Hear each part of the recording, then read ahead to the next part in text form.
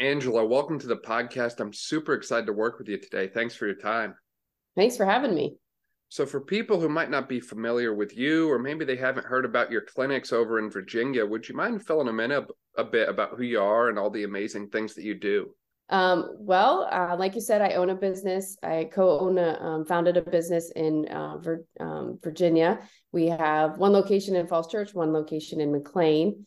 We founded our clinics called Advanced Kinetics Physical Therapy and Sports Performance back in 2015, right as I got out of working with the Washington Nationals. I spent about 7 full seasons working with the Nationals over a span of 10 years. So had a ton of experience working with the overhead athletes in the baseball population.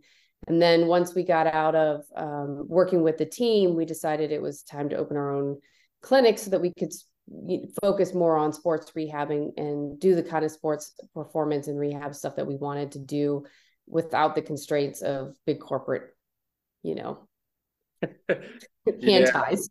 yeah, I know that a little too well, unfortunately.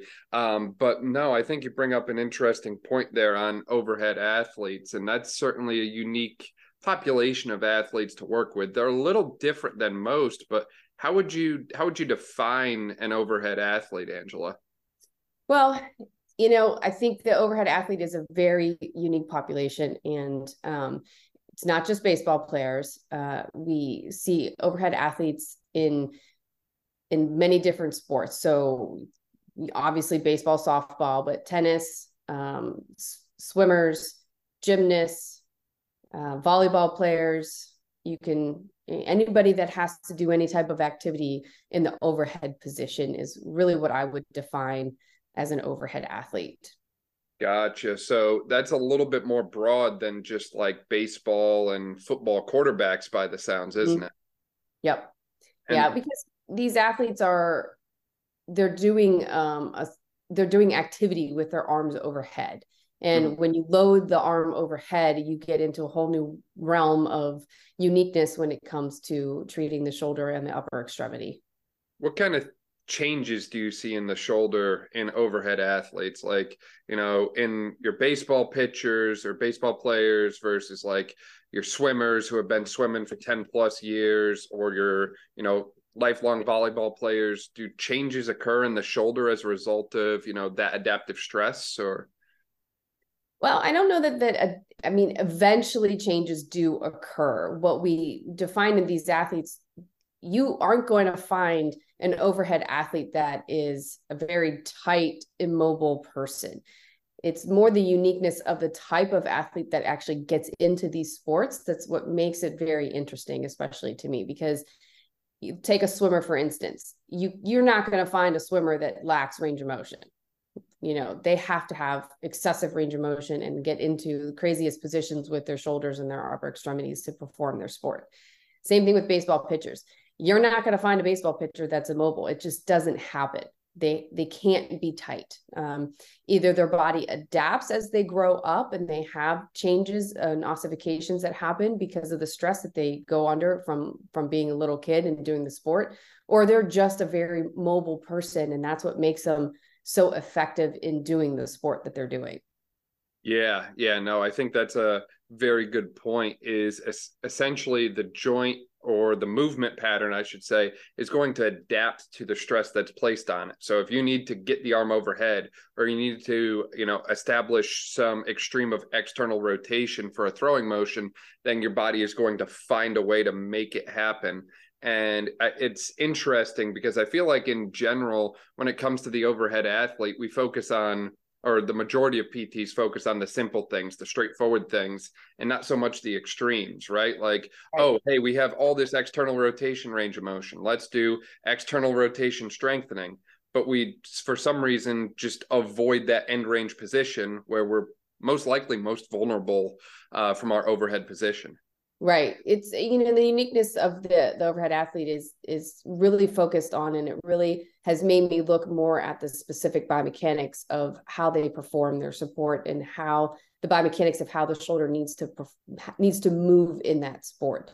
And because these athletes are already categorized as hypermobile or unstable, when you get an athlete in the clinic that has pain that's unexplainable, one of the things we failed to do is to really look at that end range motion and to really look at the joint biomechanics and where the glenohumeral joint is positioned and how the alignment of the joint is affecting where they're potentially causing problems and getting pain from. Tell me there's really a really unique balance between stability and mobility in those athletes. And biomechanically, there's a lot of their pain is just a biomechanical pain, because sometimes they'll come in with absolutely negative findings on MRIs and X-rays and still have problems. Yeah, no, that's interesting. And do you feel like there's a gender component to this? And what I mean by that is, in particular, I'm thinking back to some of our discussions we've had earlier this year on baseball players versus softball players, and how, adaptively, after a baseball pitcher throws, in a game, you're going to see decrease in cuff strength, so decreased stability, but you also see a decrease in shoulder range of motion, where there's some evidence to suggest that in the female athlete, in particular softball players, they show that decrease in cuff strength after activity, but they actually show an increase in range of motion or an increase in joint laxity instead of a decrease in range of motion. Do you see something similar yourself? Or? Oh yeah, I mean, the differences between the male and female, I'm not familiar with the study you're talking about with the female not showing decreased range of motion. I'd have to look at that, but it's with baseball players and especially pitchers in specific is where they mentioned that loss of strength and that loss of range of motion. That's pretty evident just because of the sheer velocity and the stress that the arm goes under during the pitching motion. And for females, it might not show the lack of range of motion quite to the degree of a baseball player, because I don't think females get into the same position, the extreme of external rotation. Like a pitcher is going to go into 180 degrees of external rotation, and they're going to pitch, anywhere from 90 to 100 miles per hour over the course of X amount of innings, X amount of pitches. And females playing softball have a completely different pitch. They have a completely different mechanism of which they pitch. They just don't get to that extreme, which is probably why that research shows that it doesn't have the loss of range of motion. And I don't honestly think that loss of range of motion is really as comparable to position players as it is for pitchers. Right. Yeah, because pitching is essentially a very high stress repetitive activity over and over and over again, whereas if you're playing shortstop, you might field 20-25 ground balls on a heavy day, heavy workload day. That's not a whole lot of throwing when you compare it to someone throwing 100 plus pitches at very high velocities or very specific spins or that sort of thing. Do you think that there's similar acute changes in the volleyball and swimming population as well, where if you looked after activity, you would see a decrease in strength and like a kind of adaptive decrease in range of motion afterwards? I think, I don't know about the volleyball player, because I think, like you said, with shortstop versus pitcher, they just don't have as many repetitions and the load and the velocity. They're developing power overhead and spiking a ball or serving a ball, which is a different kind of motion.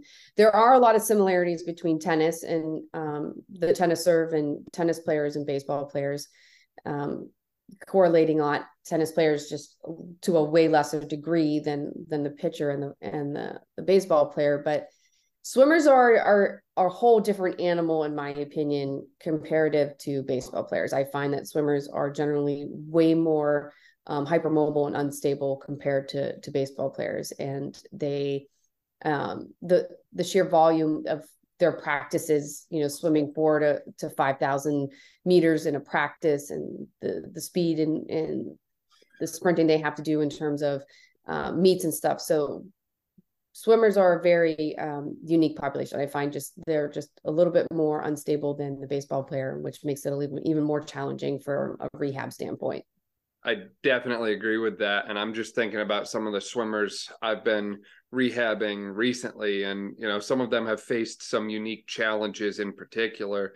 And I've kind of contemplated to myself why that is. And one of the thoughts that I've been kind of circulating in my mind is there's been a lot of focus on developing these arm care programs and arm care routines for baseball and softball, and we have On Base U now for baseball and softball, and I haven't really seen as much of like a arm care focus for swimmers. I haven't really seen as much of like a even emphasis on strength and conditioning and getting out of the pool for that matter for swimmers. So I can't help but wonder myself if some of the issues we see in the swimming population could be prevented, at least in part, by some type of formal training and injury prevention type regimen. Yeah, I agree. We, with all the work that we did with the team, we decided to put together an injury prevention program for overhead athletes. And that's one of the things we run out of our clinic and our sports performance side, is that we treat, any overhead athlete into that group and help with arm care, because the mechanics of the joint is what it is. Like, anatomically, we are what we are, whether you play baseball or whether you swim or you do tennis, it is what it is. And if you've got any biomechanical alterations and you've got, decreased, in the arm is overhead and you have an unstable shoulder, the shoulder is generally going to work the same way. You're going to have a high eccentric load. You're going to have breakdown. You're going to have soft tissue dysfunction. You're going to have loss of stability. And so that arm care program can, universally be used for all of our overhead athletes, with tweaks to more specific biomechanics when it comes to like their individual dysfunctions and their individual mechanics per their sport. So we definitely press highly for our swimmers to go do the injury prevention stuff, just because of the volume of what, I don't know how it is in your area, but the volume of what these winter swim teams do, and the 4,000 to 5,000 meters a day and 2 practices a day, and they just need better arm care.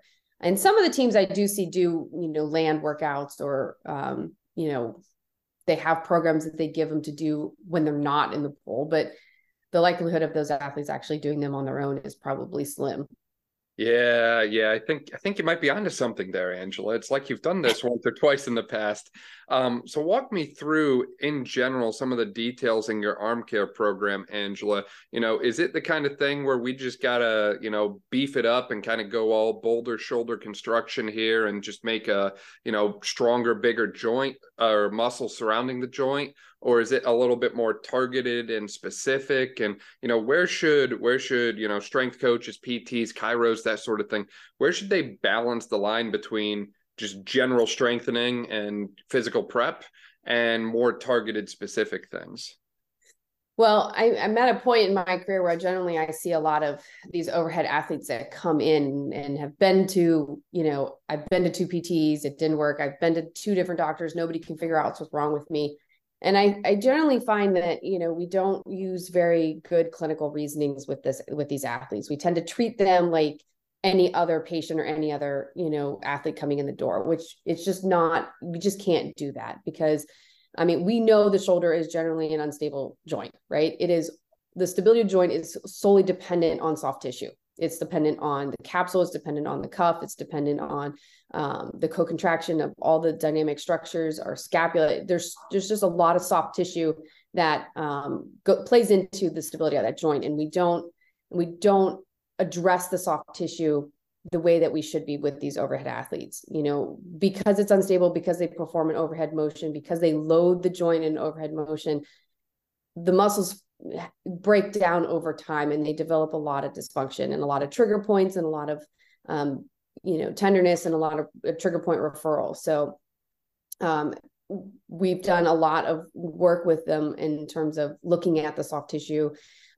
We've looked at the soft tissue under ultrasound. We've needled under ultrasound. We've done a lot of that work, and we've generally have found that once we've cleaned up the soft tissue dysfunction and the breakdown of the that happens because of the eccentric loading that is constant in their shoulders, we have a better success in developing strength and developing power back into the joint. Because if somebody is unable to activate the muscles the proper way, and they have pain with resistance, a lot of PTs just tend, oh, well, we just need to strengthen you more. We just need to load you more.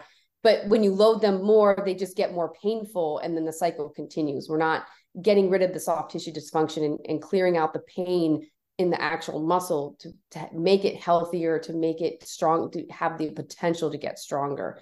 And a lot of pain in their shoulders, especially if they come back with a clean MRI, clean X-ray, failed PT here, did this or did that, and they can't seem to get better. It's because they don't clean up the soft tissue. They don't get rid of that dysfunction and make it so that when they do the resistance, it's pain-free. And along with that becomes, what we talk about is joint centration. And their joints are not centrated properly when it's in an overhead position. And we need that centration of the joint to co-contract all the muscles. And if they've got a forward head and they've got a rounded shoulder and the humeral head is sitting in an anterior position, there's not going to be good joint centration to really get that proprioceptive feedback that the joint needs for the stability. It's just solely dependent on that proprioception and that soft tissue stability. So we work a lot with them to restore that mobility and restore that stability back from either the joint position or the soft tissue. And we just find that they just have way more success with it. You just brought up so many amazing points, Angela. So first off, from an overall quality standpoint, what is the quality of the soft tissue that we're dealing with? I think that is a very high, huge piece. And as you mentioned, it is often missed. How often do you see an athlete come to you after failed PT where, all they did was 3x10 ER, IR with the band, maybe a few uppercuts if they're lucky, and maybe a little bit of like scap retraction work. And, we're not going to even bother touching protraction in traditional PT because it's all about down and back after all, right? Right. Well, they don't even address the scapula half the time. That's not even part of the equation. Right. And then, your soft tissue work, maybe an E-stim, some ultrasound, and maybe a massage if you're lucky, if you want to call it that. And meanwhile, it's like all that time we've got, very painful, irritable knots of tissue that continue to get more and more flared up. And we need to have some kind of tissue remodeling occur. And it's funny you brought up needling and some of the other manual techniques. And I know you do a lot of manual work yourself. And I think there's so much value in that. And it's often overlooked about, hey, just taking 5, 10, 15 minutes to use those tools and open up a window for you to load tissue and make changes afterwards, I think is incredibly powerful. I'll say I've had a lot of success this year in particular with starting with isometric loading. I think there's a growing body of research to support iso loads for tendon remodeling and tendon health. And I found a lot of benefit to that, from bicipital tendon issues to, rotator cuff tendon issues. Myself here is starting with some type of iso load, and you can vary the position, you can vary angles, but I've had a lot of success with that. I also really like your point as well, just kind of taking it a step further on, not just stopping there and hitting home on, the more important pieces of rehab, which is not just looking at the shoulder, but looking at the whole person. I'd imagine that in your arm care programs, you're not just treating the shoulder, you're probably looking at, hip movement, core stability, and all these other pieces as well. Yeah, we have a whole just kinetic chain component to the overhead athlete because, the biggest thing we address initially is, okay, where's their pain coming from? Really kind of reasoning through exactly what the pain generator is, because, even if they come into my clinic and they say they have a labral tear, I don't know, that means nothing to me because 99% of overhead athletes have labral tears. And that does not mean that that's where their pain is coming from. So I think number one is really honing in on where that pain is coming from. Is the pain, they may have pain, in the anterior shoulder, and they may call it bicep tendonitis, but that's a primary referral point from the infraspinatus. And if they're a pitcher, I'm going to the infraspinatus first, right? So identifying the pain and correcting where the pain's coming and getting rid of the pain is my number one goal. From there, it's okay, well, why is that load all of a sudden becoming a problem? What has changed? Is there a mechanical change? Is there a growth change? Is there, a kinetic chain issue? Is there a change in the mechanics that they aren't able to do because they don't have some lack of mobility or stability somewhere else in the chain, that they can't get to that mechanics. So there's a whole kinetic chain component. We want to look at all the different components in terms of, depending on their sport. What do they need to do as a pitcher? What do they need to do as a swimmer? Where are they lacking? If they're lacking core control, they're going to have more stress on the shoulder. If they're lacking hip mobility as a pitcher, they're going to have more stress on the shoulder. If their arm is coming up late and they're late when they're going through their pitching mechanics, that's going to put more load on the shoulder. So there's a lot of components to look at all the way up and down the chain to make sure that if your athlete needs to do X, Y, and Z for the mechanics, well, can their body support X, Y, and Z? Can they get into the motions that you actually want them to get into? And that's kind of how we approach the pitching mechanics and the mechanics of the sport. Like, we're looking at the body. Okay, your coach wants you to do this. Well, your body's not supporting that. We need to get your body to do that. So we're looking at hip, we're looking at core, we're looking at knee, we're looking at ankle, we're looking at spine. We're addressing the whole component, the whole kinetic chain when it comes to that. Yeah, you have to. And to your point on pain and what we were talking about earlier with how a lot of, PTs will just kind of strengthen. It's amazing how much stronger something will be when it doesn't hurt.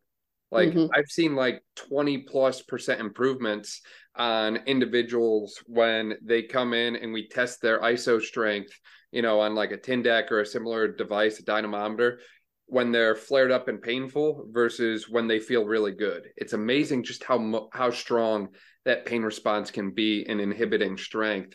When you were mentioning about the importance of looking globally and looking at hip, looking at core, looking at all these other movement pieces, are there any kind of cut values that you like to see or kind of like assess for when you're looking at these things? So for example, if you're looking at a baseball pitcher, do you want to see like above 40 degrees of hip internal rotation? Do you want to see like, at least a 4+ out of 5 core stability? What kind of like objective cut scores do you base things off of? Well, that's interesting. There is really no evidence to support basic, cut scores and measurements that you want to pass for a baseball player. There's really no return to sport criteria for an overhead athlete. It just doesn't exist.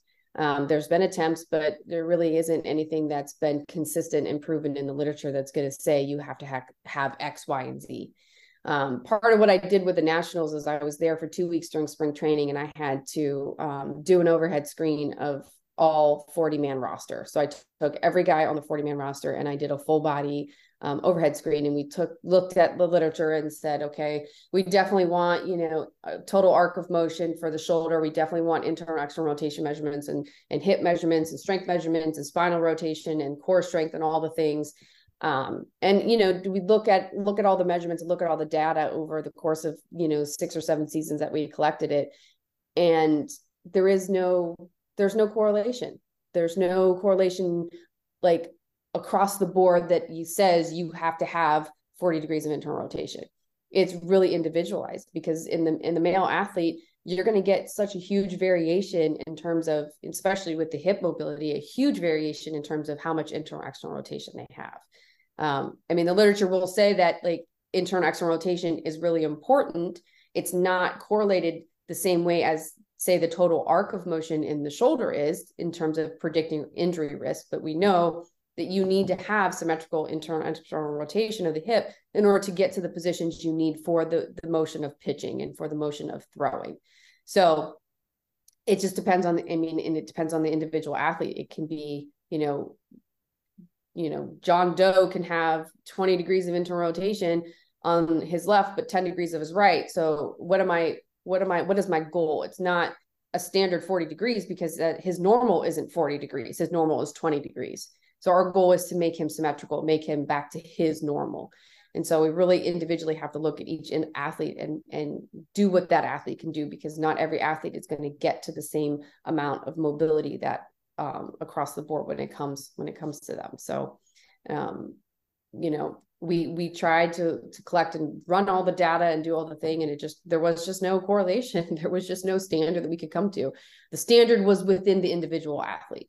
Right. And that makes it even more difficult, I'll say, in the question of how do you know when to treat something or not treat something. So, you might have an athlete come in and you notice they have tight hips and you notice they're having shoulder issues and it might be impacting their throwing, but how do you know when to address that hip mobility versus not address it? And ultimately, I think, as you mentioned, it has to be an individual basis. There are going to be times when someone comes in and they have very limited hip mobility and you free it up and all of a sudden life is good. And there's going to be other times when you chase that, that rabbit hole for 3-4 weeks and nothing changes. And I think that's where the importance of trying to find ways to kind of determine where you should kind of, what rocks should go in the jar first, really comes into play, because you don't want to waste someone else's time and you want to be effective at what you're doing. You want to have a good reputation for treating athletes.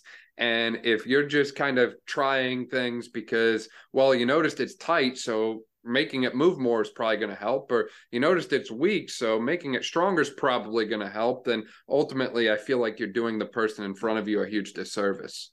Right. And I think a lot of that has to come, you have to work with your athlete and you have to listen to your athlete. You have to understand them and understand their body and understand what their goals are and where they're coming from. And, I often, anytime one of my athletes comes in, I want to see a video of either, them pitching or them throwing before they were injured, times when they were healthy. And then, okay, do you have a video from last spring when you started feeling pain? And so you're looking to see, and I just find that super helpful, because if I see what they used to look like when they were healthy and how their body moved, it gives me a better sense of where my target should be. What is the difference between when they were healthy and now when they're injured? Where did their compensation start? What are they lacking now? What's the change in that mechanics that led to that? And that helps guide me as a PT in terms of, okay, where do I start with my treatment? Right? Where am I going to go? What am I going to attack, and what's going to be the most bang for my buck in terms of their rehab to help them? Definitely. How do you take that approach and apply it to, say, the volleyball player or the swimmer? Are you looking at changes in swim stroke pattern or changes in how a volleyball player gets up overhead to, say, spike a ball or something? Yeah. I mean, look, most parents these days take 1,000 videos of their kids playing sports. They can find you a video, right? And you can compare videos of before and after and how they're moving. And it's sometimes just in the way that they move. Maybe this is like a kid that just started playing volleyball and never was really taught how to properly approach a ball and how to and maybe they don't have the proper range of motion to get to the point where they need to. So now we're trying to get them better range of motion, trying to get them better stability to be able to do it, because you have kids that go through major growth spurts and hit puberty and all of a sudden have changes in their body and coordination issues and strength issues, and now they have power and now they don't have mobility to assess that, to be able to properly load that power, right? So there's all kinds of things depending on the age of the athlete, the maturity of the athlete, their individual situation. And I think that's where we as PTs, when I educate my PTs and when I teach and stuff, I always say, look, your subjective exam should be the longest part of your evaluation, right? You're spending the most time talking to your patient, really breaking down all the things, finding out the history, looking for potential, hypothesis of what could be causing the problem, right? And if that involves looking at a video, that can give me just as much information as putting my hands on a patient. So it's just really being able to take that extra step and listen and really try to delve in and figure out where their breakdown is happening.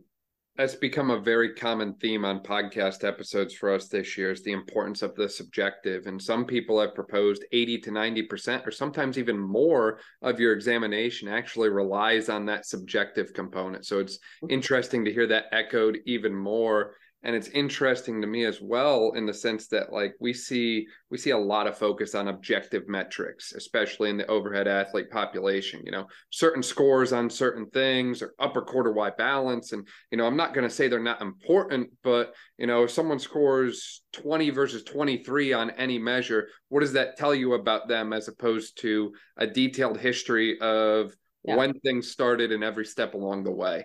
So I love that point that you brought up there, Angela. And I'm also a little curious too. I forgot to bring it up earlier. You mentioned about racket sports and how certain sports like tennis are also considered overhead to a certain extent there. Does your approach change much when we're working with a racket-based sport like tennis or, pickleball, the latest craze, or is it pretty similar? I mean, it's similar. The bottom line is, look, these athletes are, regardless of whatever motion they're going through, whatever, load they have on their shoulder, is it with a racket or is it a bigger ball? Is it a smaller ball? What is the shoulder doing? Where's the lack in control? Where's the lack in stability, right? Is the mechanics of the joint incorrect? Is there some breakdown in the kinetic chain? Is there loss of scapular controls or loss of core control? I mean, this is all going back, listen to the subjective. You can observe. I mean, you can even just get a lot of information just observing their posture, right? If I have an athlete that comes in and is sitting in a poor posture and their scapula is protracted, anterior tilted, the humeral head is sitting anterior out of the joint, there's no way they can be performing their sport in an optimal position or having optimal load and proprioceptive feedback to co-contract the muscles in the way that it needs to co-contract to stabilize the joint to prevent it from dislocating, right? Because that's essentially what a baseball pitcher does. Your shoulder is every pitch trying to prevent itself from dislocating. So if the mechanics and the posture and the strength, I mean, if it's not there, it's not there, regardless of the mechanics of the sport. The easy part is to fix the mechanics once you correct the biomechanics of the shoulder and get the shoulder functioning in an optimal position and an optimal load. Then you look at the racket, then you look at the way that they're moving. How are they, approaching the strike, or how are they approaching the tennis serve? How are they going up? Do they have enough spinal extension to get the racket behind, to get on top of the ball? Those all little things can come towards the end, but none of that matters. You can correct the mechanics, but if you don't fix the shoulder, it doesn't matter. The mechanics you're still going to have pain in the shoulder, regardless if you change the mechanics, right? So, right. Number one priority for me is fix what we need to fix in the shoulder, get that functioning better. And then let's look at how the mechanics are causing problems to that shoulder and then fix that. Right. And as a lot of people want to go right to the fun stuff and fix all the mechanics. And, oh, well, I rubbed your shoulder a bit so you don't have pain anymore. Oh, great, let's just do your mechanics. But then 3 months later, they come back and they're in pain again. Right. We didn't go back to the basics and look at the basics and start at the basic, bottom principle of the shoulder and then move out to the fun, cool stuff. But the basics don't get as many likes on Instagram, Angela. No, they don't. And those PTs are not successful.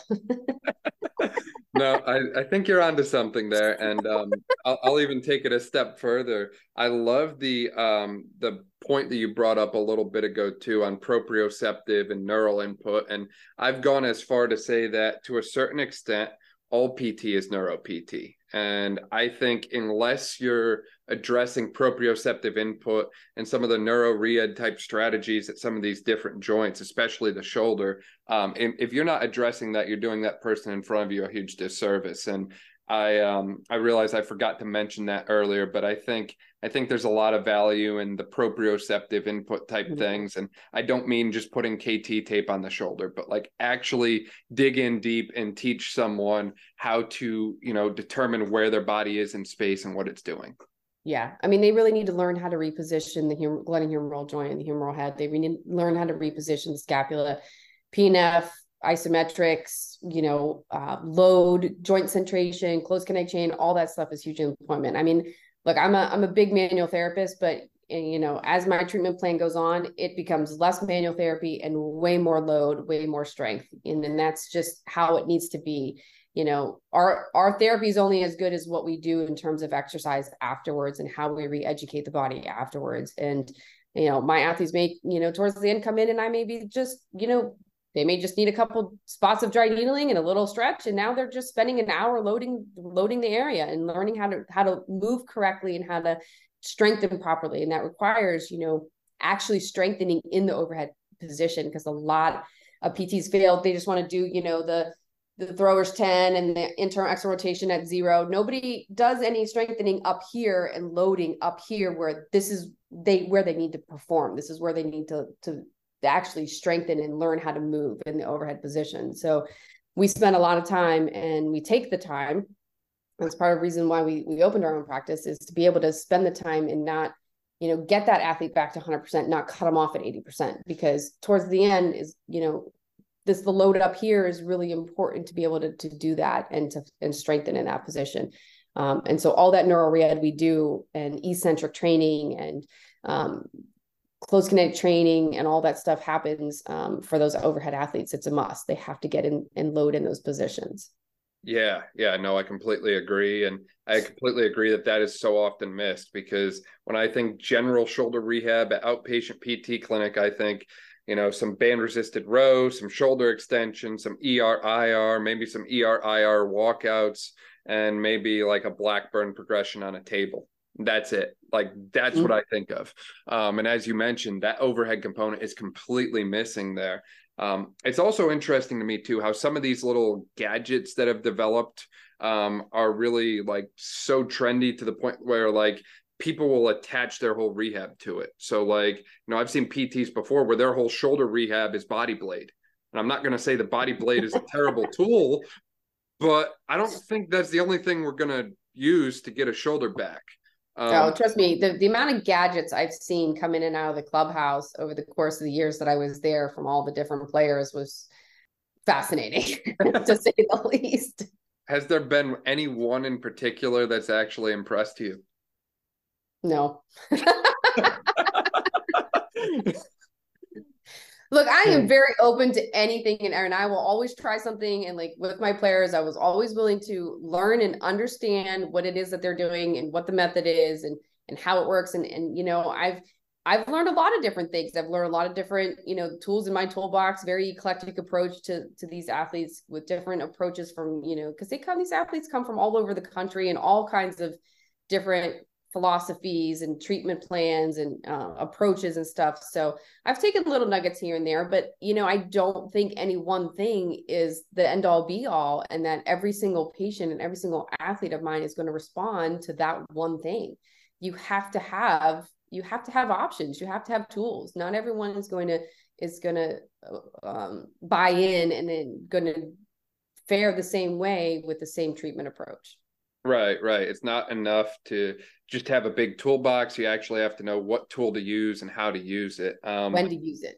Yeah. And to kind of bring it full circle to a quote that was told to me a few hundred times, I felt, by a certain individual you and I both know: if the only tool you have is a hammer, everything's going to look like a nail. Mm-hmm. Yep. I agree 100%. 100%. Angela, this has been a great chat about a lot of unique overhead athlete considerations as it relates to rehab. Do you have any kind of closing thoughts or anything that we might have missed today? I mean, I would say when it comes to the overhead athlete, don't always go for the big, fun, glorious, dynamic, heavy fad type stuff. I think, I always get asked, how do I get into sports PT? How do I get to do what you did? And, my biggest response is just be a good PT, understand the basics, do the basics very well, and have very good clinically reasoning skills. Like, if you can change an athlete's pain, they're buyed in, like they're your patient. They're not going anywhere else.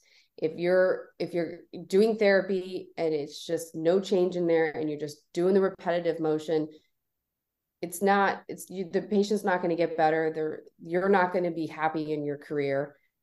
Just do the basics well and be able to reason through and have the curiosity to find out what the cause of the problem is. Don't just treat the symptom. You go after the cause and you're going to make a bigger impact. Yeah, no, I completely agree. Do the basics well, because if you can't nail those basics, you're not going to have anyone walking in the door. And if you are going to get fancy and cute with it, know when it's okay to get fancy and cute with it and not just jump right into it. So yeah. I love those points. Angela, for people who want to find out more about you or your clinical practices, where can they find you at online? Are you part of the MySpace generation like Mike Lair? I'm not part of MySpace, but you can go to my website, advancedkinetics.com. My Instagram is Angela_Gordon_PT. There's a bunch of resources there. I also have resources. You can either go through my website. I also have online education at sportsacademy.com or .thinkific.com.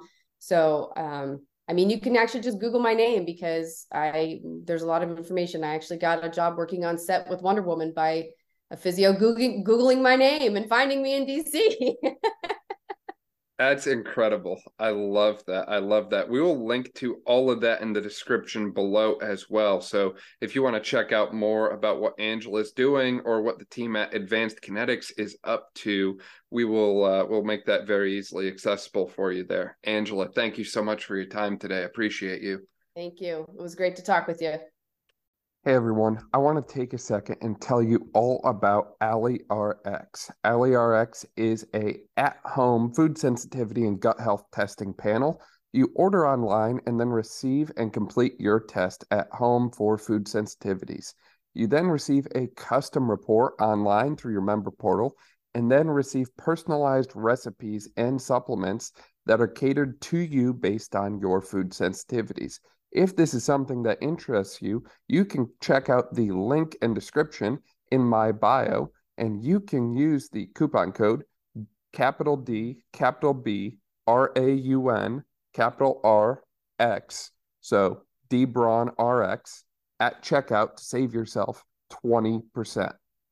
Thank you so much for listening to this episode of the Braun Body Health and Fitness Podcast. If you liked this episode, please make sure to share it with a friend, subscribe so you don't miss any of our upcoming episodes, and leave a review. This way we can spread knowledge and motivation and help reach more people. Thank you again for listening, and I'll see you next time.